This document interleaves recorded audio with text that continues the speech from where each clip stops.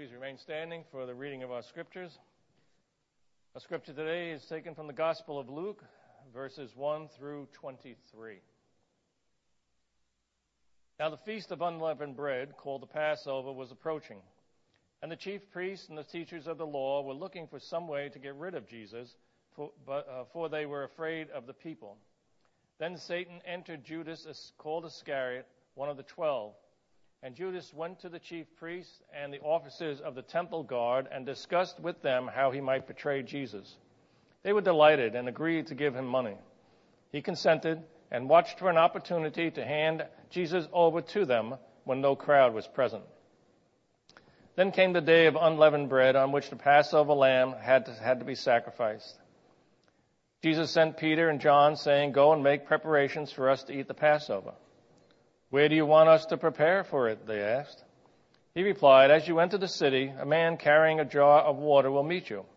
Follow him to the house that he enters and say to the owner of the house, 'The teacher asks, where is the guest room where I may eat the Passover with my disciples?' He will show you a large upper room, all furnished. Make preparations there." They left and found things just as Jesus had told them, so they prepared the Passover. When the hour came, Jesus and his apostles reclined at the table. And he said to them, "I have eagerly desired to eat this Passover with you before I suffer. For I tell you, I will not eat it again until it finds fulfillment in the kingdom of God." After taking the cup, he gave thanks and said, "Take this and divide it amongst you.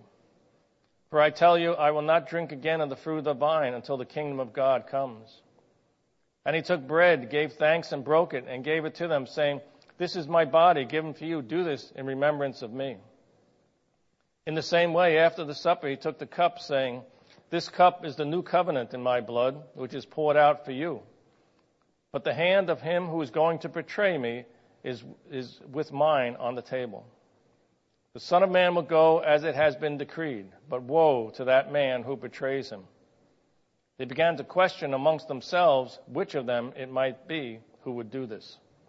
May God be pleased with the reading of his word. Please be seated.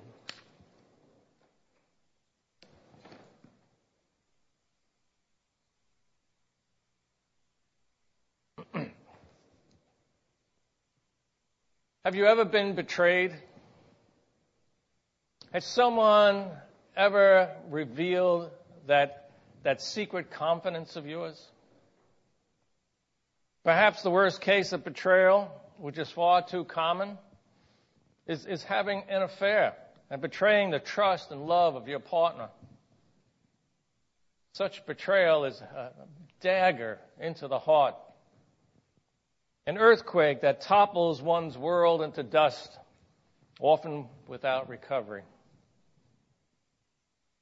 For the anguished soul, it is a dark and turbulent time for crying out to God in pain. And some of you may have experienced such pain and betrayal. But how would you treat that person, that betrayer, if you knew in advance that he or she would betray you? Jesus knew his betrayer beforehand.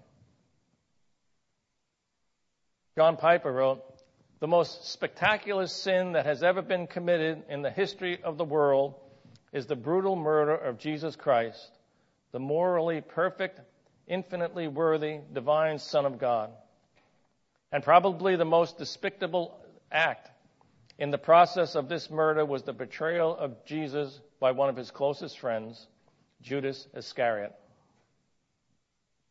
Judas, the infamous name that will always be linked to betrayal and the highest treachery.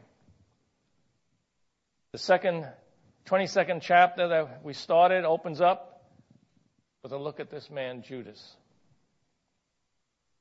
The Feast of Unleavened Bread, or the Passover, was approaching.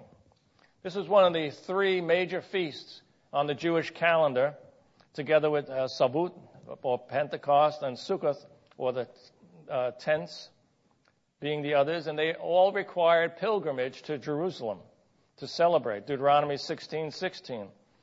3 times a year, all males must appear before the Lord your God at the place he will choose at the festival of unleavened bread, the festival of weeks, and the festival of tabernacles.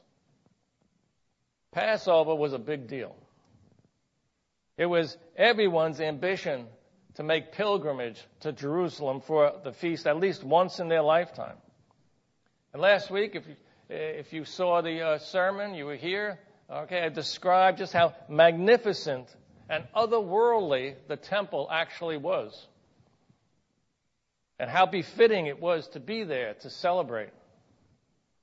There were extensive preparations made for the feast and to accommodate the excessive crowds pouring into the city. Roads were repaved and bridges reinforced, and gravestones in the area were whitewashed so that pilgrims would see them and would avoid accidentally touching them and becoming ceremonially unclean and not being able to participate.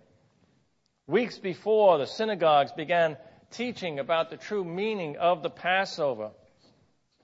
And yet how ironic, celebrating the Passover, which is celebrating their salvation from slavery, while at the same time the religious leaders are plotting to kill the Savior who brings salvation from slavery to sin. It says, and the chief priests and the teachers of the law were looking for some way to get rid of Jesus, but they were afraid of the people. Now, a few people saw Jesus as Messiah. Most saw him as a prophet of God, and they thronged about him to hear his teachings.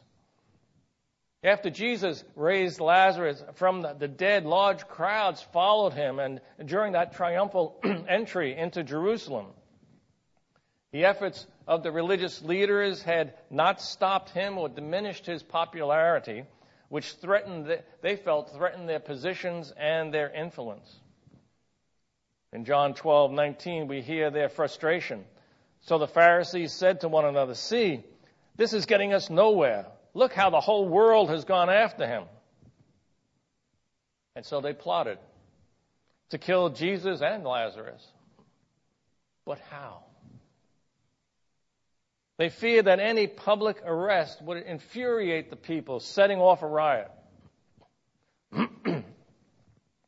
Whenever there were feasts held in Jerusalem for pilgrims, Rome would fortify their presence by sending in more soldiers to maintain order. Any riot would meet with iron-fisted violence, and ultimately the religious leaders would be held accountable to the emperor. So arresting Jesus publicly was out of the question. But they needed to get rid of him. When we read that they received this help from Judas to hatch a diabolical scheme. Then Satan entered Judas, called Iscariot, one of the 12. And Judas went to the chief priests and the officers of the temple guard and discussed with them how he might betray Jesus. They were delighted and agreed to give him money. He consented and watched for an opportunity to hand Jesus over to them when no crowd was present. Now, as we've seen in the Job class, those of you who are involved in the Job class, Satan himself is under the sovereignty of God. He cannot do whatever he wants. He had to have God's permission to touch Job. Martin Luther was fond of saying that God has Satan on a leash, allowing limited freedom, but always under his control. When we read Satan entered Judas, most scholars feel it's reading too much into the words to label this as possession. However, we should not underplay that Satan had a strategic role, which shows the cosmic implications of Jesus' life and death. We also must understand that Judas had to make a decision. Without delving too deeply into the complex subject, it seems that those who were possessed by demons lived lives that must have opened themselves to the devil and ultimate possession. However, as Jesus went around casting out demons from such people, he never held them accountable for their actions while they were possessed. He cast out the demon and restored the individual to family and community. He never took them to task for actions they committed while possessed. However, just a few verses down in verse 22 in our reading today, at the Last Supper, Jesus says, "The Son of Man will go just as it is written about him, but woe to that man who betrays the Son of Man." And Matthew adds, where it would be better for him if he had not been born. So in Judas's case, he would be held accountable for his actions. At a minimum, this indicates an openness, a cooperation, and acceptance of Satan's influence to do evil on Judas's part. Now, Satan is a created being. First is Lucifer. He was an angel, beautiful and powerful, referred to as the son of the morning. But because of pride, he rebelled and was powerfully reminded that he was only a created being by his Creator who cast him and his lot out of heaven. As a created being, Satan may have a lot of knowledge, but he does not know everything about the future. He is not omniscient. We saw this in the Job class also. Satan challenges God to test Job's faith by allowing Satan to bring major calamity on Job, which would cause Job to curse God. But Satan couldn't foresee that Job would remain steadfast and faithful. And here it appears that Satan, like all the demons, probably held the same ideas as most Jews regarding Messiah. Most Jews, they were looking for a Messiah to come and to be an earthly king and to cast out Rome and restore the golden age of Israel. It makes sense then that Satan understood that belief but was not happy with it. When Satan tempted Jesus in the wilderness, he offered Jesus the kingdoms of the world, that Jesus might be king without the cross, if he but worshiped Satan. If Satan did, in fact, acknowledge that that was the mission of Jesus, then what better thing to do than make sure that he was killed and never able to assume kingship? You think about it. If Satan knew that killing Jesus would not keep him dead, but that he would arise on the third day, successfully securing the salvation of all those he died for, and seal the fate of Satan and his cohorts to an eternity in hell, Satan would have done everything possible, everything he could, to keep Jesus alive. But it appears he didn't know the future and was acting on the common held but erroneous belief that he came to be an earthly king, a position Satan lusted after. And therefore, for Satan to kill him, he thought that was the answer. So Judas, in collaboration with Satan, met with the religious leaders to plan the betrayal. Money is exchanged. We know from Matthew 26:14 the amount. One of the 12, called Judas Iscariot, went to the chief priests and asked, "What are you willing to give me if I deliver him over to you?" So they counted out for him 30 pieces of silver. Now in the Hebrew culture, we learn that 30 pieces of silver was not a lot of money. Of interest is the Old Testament prophecy of Zechariah in chapter 11. And there God is castigating the worthless shepherds of Israel. And he basically comes to the point that he says to them, "I am tired of shepherding you. I'm quitting." And he says, "Give me my pay." And they give him 30 pieces of silver. And sarcastically, God responds. And the Lord said to me, "Throw it to the potter, the handsome price at which they valued me. So I took the 30 pieces of silver and threw them into the potter at the house of the Lord. And this prophecy finds fulfillment in Judas's actions. And the account continues as Jesus prepares for the Passover.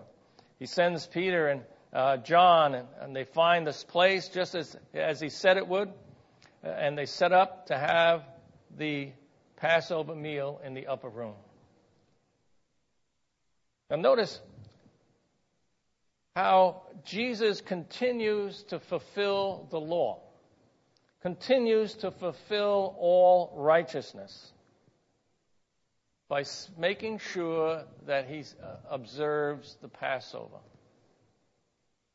Remember back when, in his conversation with John the Baptist, back in Matthew 3:13, then Jesus came from Galilee to the Jordan to be baptized by John. But John tried to deter him, saying, I need to be baptized by you, and do you come to me? And Jesus replied, let it be so for now. It is proper for us to do this to fulfill all righteousness. Then John consented. It was imperative that all righteousness be fulfilled by Christ. It was by living a perfect, sinless life of complete obedience that Christ gained the reward of eternal life for all those who would trust him. This is what the theologians call Christ's active obedience. Christ, as the last Adam, by his perfect obedience to God's requirement, succeeded in meeting the requirements of the covenant of works, where the first Adam had failed. The first Adam, by his failure, plunged humanity and all of creation under corruption.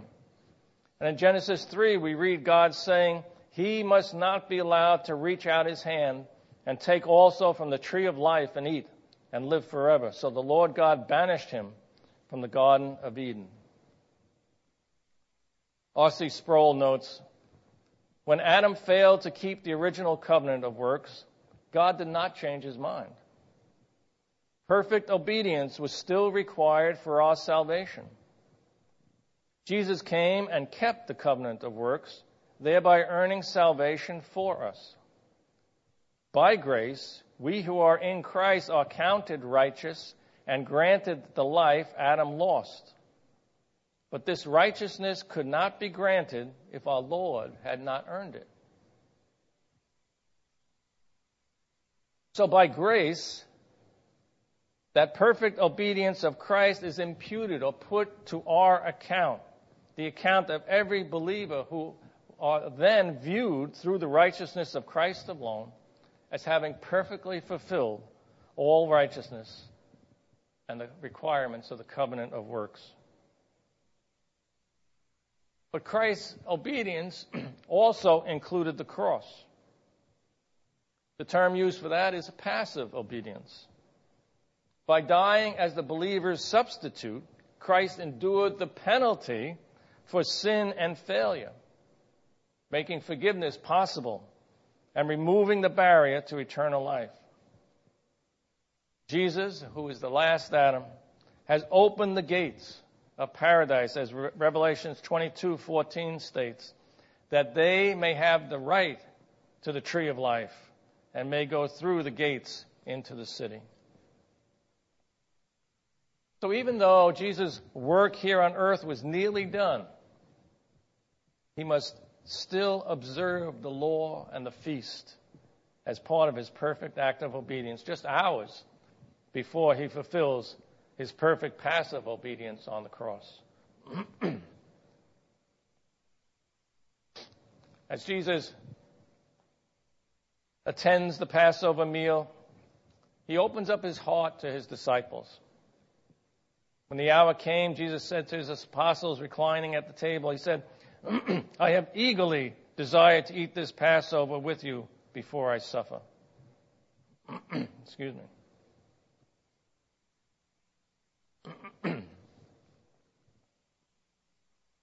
Jesus eagerly desired to share the meal with his friends. in the Greek, it portrays intense longing. Jesus knew this would be his last meal with his disciples. Perhaps we can liken it to perhaps a soldier's last meal, maybe with his wife and family before going off to war and to battle. There was great emotional attachment to this meal, not only spiritually for what the Passover represented, but emotionally for Christ, who was to become the Passover lamb in a very short time. And after taking the cup, he gave thanks. Take this cup and divide it among you, for I tell you, I not drink again from the fruit of the vine until the kingdom of God comes. Then he took the bread, gave thanks, and broke it, and gave it to them. This is my body given for you. Do this in remembrance of me. In the same way, after supper, he took the cup, saying, this cup is the new covenant in my blood, which is poured out for you. Now, the first thing you may have noticed when we read those verses is that Luke mentions two cups. Fact is that Luke, as a Gentile, is actually being more Jewish than the other gospel writers.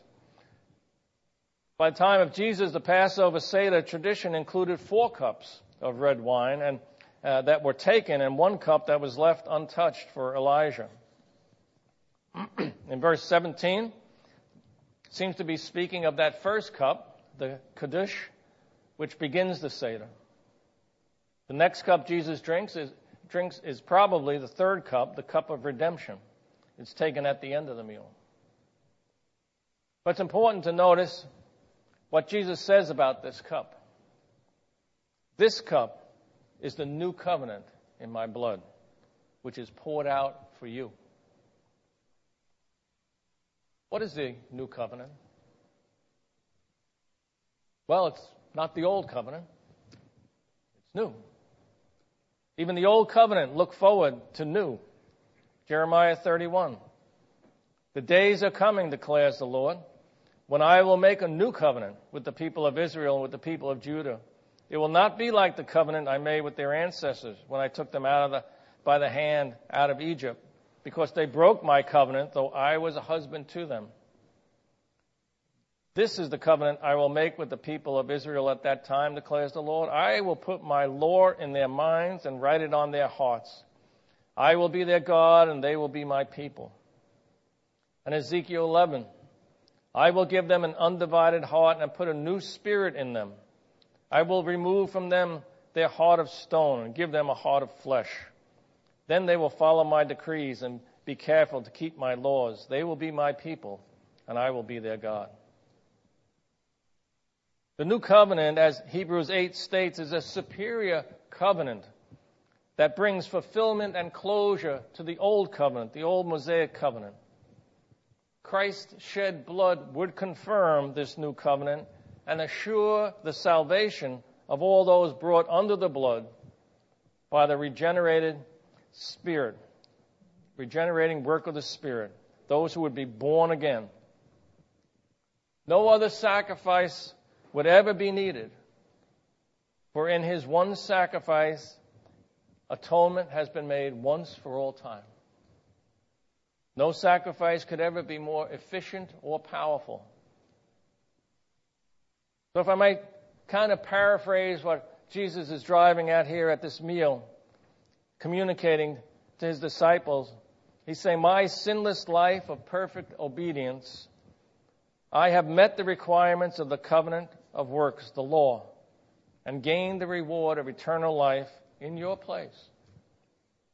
By my soon-to-be death, symbolized by this cup, which represents my blood, I will take upon me your sins and failures at being perfectly obedient and become your substitute in death, that your guilt may be removed and your sins remembered no more. That is the grace of Christ that we remember every time we come around the Lord's table. Having started this section with Judas, we end it with him as well. But the hand of him who is going to betray me is with mine on the table. The Son of Man will go as it has been decreed, but woe to the man who betrays him. They began to question amongst themselves which of them it might be or who would do this. Can you imagine what Judas was thinking? I really can't. According to John's Gospel, which is much longer presentation of the upper room, Jesus had washed the disciples' feet, which included Judas. Can you imagine that? You know you're going to betray this man, and here he is in perfect, humble service, wiping your feet. I mean, that's indeed divine service. Or that Christ would do it, knowing that Judas is the betrayer. Judas thought his devious plan was hidden. But then Jesus shows that he knows exactly what's going on. The betrayer's hand is on the table with me. Elsewhere, the other Gospels have Jesus speaking directly to Judas. What you do, do quickly. John's Gospel adds Jesus saying, I am not referring to all of you. I know those I have chosen. But this is to fulfill the passage of Scripture, he who shared my bread has turned against me. Jesus quoting Psalm 141:9. Even my close friend, someone I trusted, one who shared my bread has turned against me. And Matthew records, and as they did eat, he said, verily I say unto you, that one of you shall betray me. And they were exceedingly sorrowful, and began every one of them to say unto him, Lord, is it I? Judas must have been shocked to realize that Jesus was fully aware of his treacherous plan of betrayal. And I always found it a little unnerving to hear all the disciples ask, is it I? Is it I?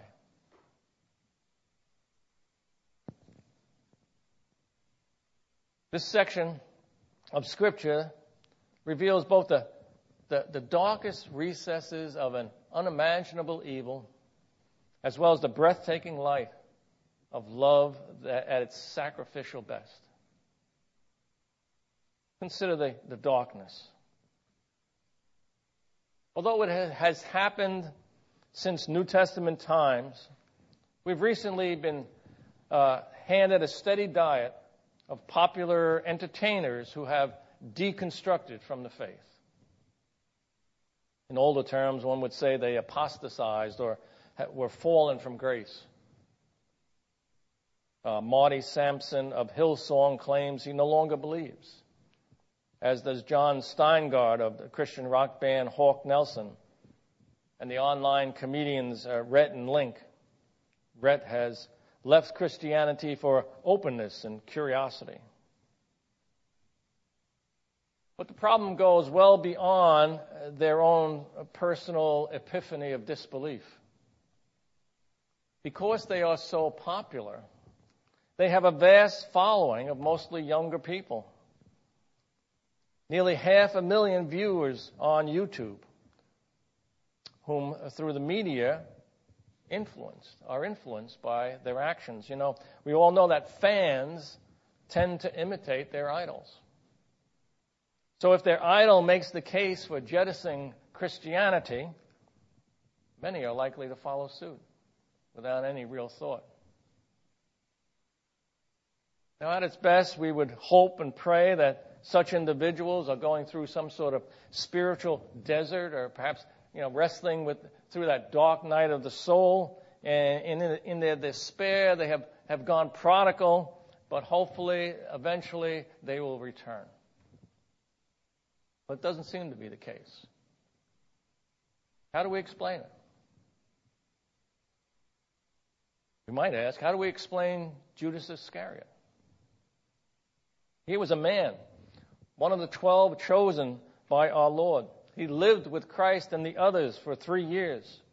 He heard the constant teachings of Christ. He witnessed the amazing miracles of feeding the 5,000, of calming the storm, casting out demons, healing the sick, raising the dead firsthand, and he himself was involved in some of those miracles.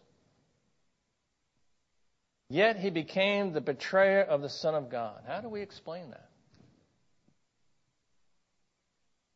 How close he was to Christ, and yet he defected in the worst possible manner. We do have an indication recorded in John 12:5-6, when Jesus was complaining about the woman who was anointing Jesus' feet with expensive perfume. He says, "Why wasn't this perfume sold and the money given to the poor? It was worth a year's wages." And John records, he did not say this because he cared about the poor, but because he was a thief. As keeper of the money bag, he used to help himself to what was put into it. Judas and the other modern examples should serve as a warning to every Christian. You can be so very close to Christ and not even be a Christian. You can walk the walk. You can compose and sing doctrinally sound and devotionally stirring songs. You can publicly say the right things, but all the while your heart has never been circumcised by the Holy Spirit. Yes, you can be that close as Judas, and yet never experienced a new creation through true faith in Christ Jesus. This is why the New Testament writers often call upon believers to examine themselves and their faith as to if it were true. 2 Corinthians 13:5-6, Paul writes, "Examine yourselves to see whether you are in the faith. Test yourselves. Do you not realize that Christ Jesus is in you? Unless, of course, you fail the test. And I trust that you will discover that we have not failed the test." This is not about losing one's faith or salvation. It's about seeing if you truly have faith. The faith that saves, the faith that trusts in Christ alone. 1 John 2:19 specifically states, "They went out from us, but they did not really belong to us. For if they had belonged to us, they would have remained with us. But their going showed that none of them belonged to us." Like Judas, these modern individuals left the faith because they never had true faith to begin with. But it's almost impossible to tell those with true faith from those who lack saving faith while professing that they have it. And the only true test of authentic faith seems to be perseverance. The perseverance is not only to run in the race, but to finish the race. That is why Paul so often tells Christians to examine themselves in their so-called professions of faith.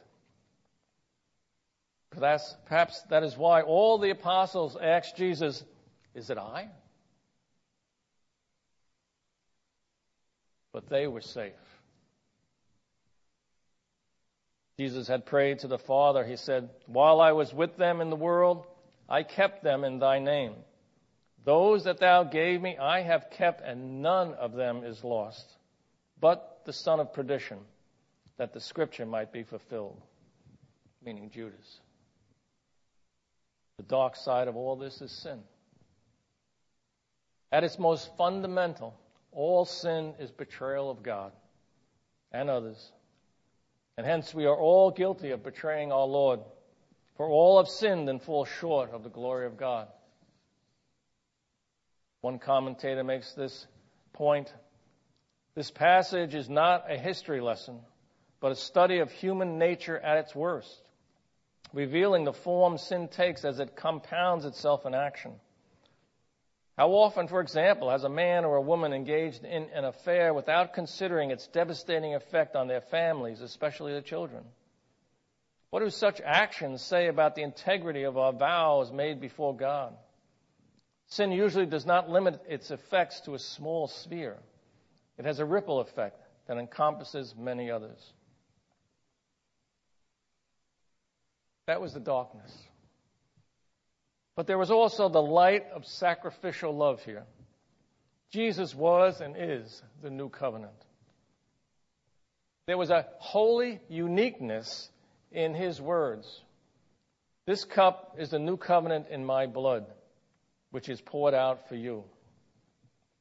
Of all the sacrifices of the Old Testament, none involved human blood. The animal sacrifices could cover sins only. Only this one acceptable sacrifice involving human blood, the precious blood of Christ, could permanently remove sins. 1 Peter 1:18. For you know that it was not with perishable things such as silver or gold that you were redeemed from the empty way of life handed down to you from your ancestors, but with the precious blood of Christ, a lamb without blemish or defect. And the purpose of his shedding the blood, Matthew's gospel tells us, this is my blood of the covenant, which is poured out for many for the forgiveness of sins. By his shed blood, we find forgiveness. And having been forgiven of our sins by the shed blood of Christ, all the promises and the blessings of God are secured for us in Christ Jesus through the Holy Spirit. Jesus said, for I have come down from heaven not to do my will, but to do the will of him who sent me. And this is the will of him who sent me, that I shall lose none of all those he has given me, but raise them up on the last day. He will lose none of the true believers. And of the Holy Spirit, Ephesians 1:13 proclaims, when you believed, you were marked in him with a seal, the promised Holy Spirit, who is a deposit guaranteeing our inheritance until the redemption of those who are God's possession, to the praise of his glory. Christ testifies that he will lose none of all those the Father has given him to save. And here we read that the Holy Spirit seals our salvation, guaranteeing an inheritance with God as God's possession. For the true believer, it is impossible to deconstruct from the faith, because it is the very hand of God that holds, that has sealed, that has promised your salvation. Those who so-called deconstruct and left the faith never had true faith to begin with and were self-deceived. What the blood of Christ covers cannot be undone. 19th century Baptist minister Robert Lowry wrote a hymn that at once captured the simplicity and yet the profundity of the meaning of the shed blood. He wrote, what can wash away my sin? Nothing but the blood of Jesus. What can make me whole again? Nothing but the blood of Jesus. Nothing can for sin atone, nothing but the blood of Jesus. Naught of good that I have done, nothing but the blood of Jesus. Oh, precious is the flow that makes me white as snow. No other fount I know, nothing but the blood of Jesus. Today is the first Sunday of the month.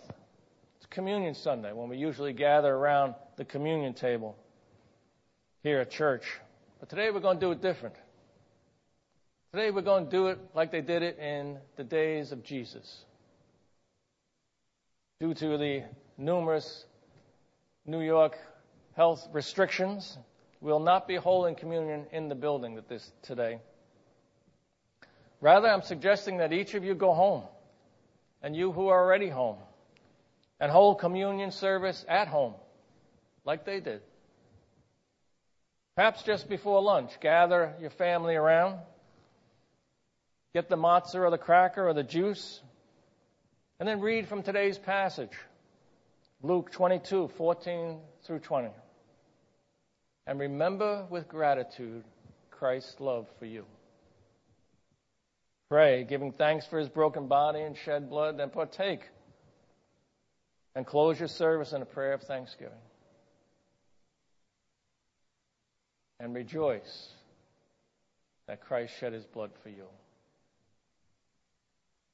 May Christ richly bless you in your communion service today.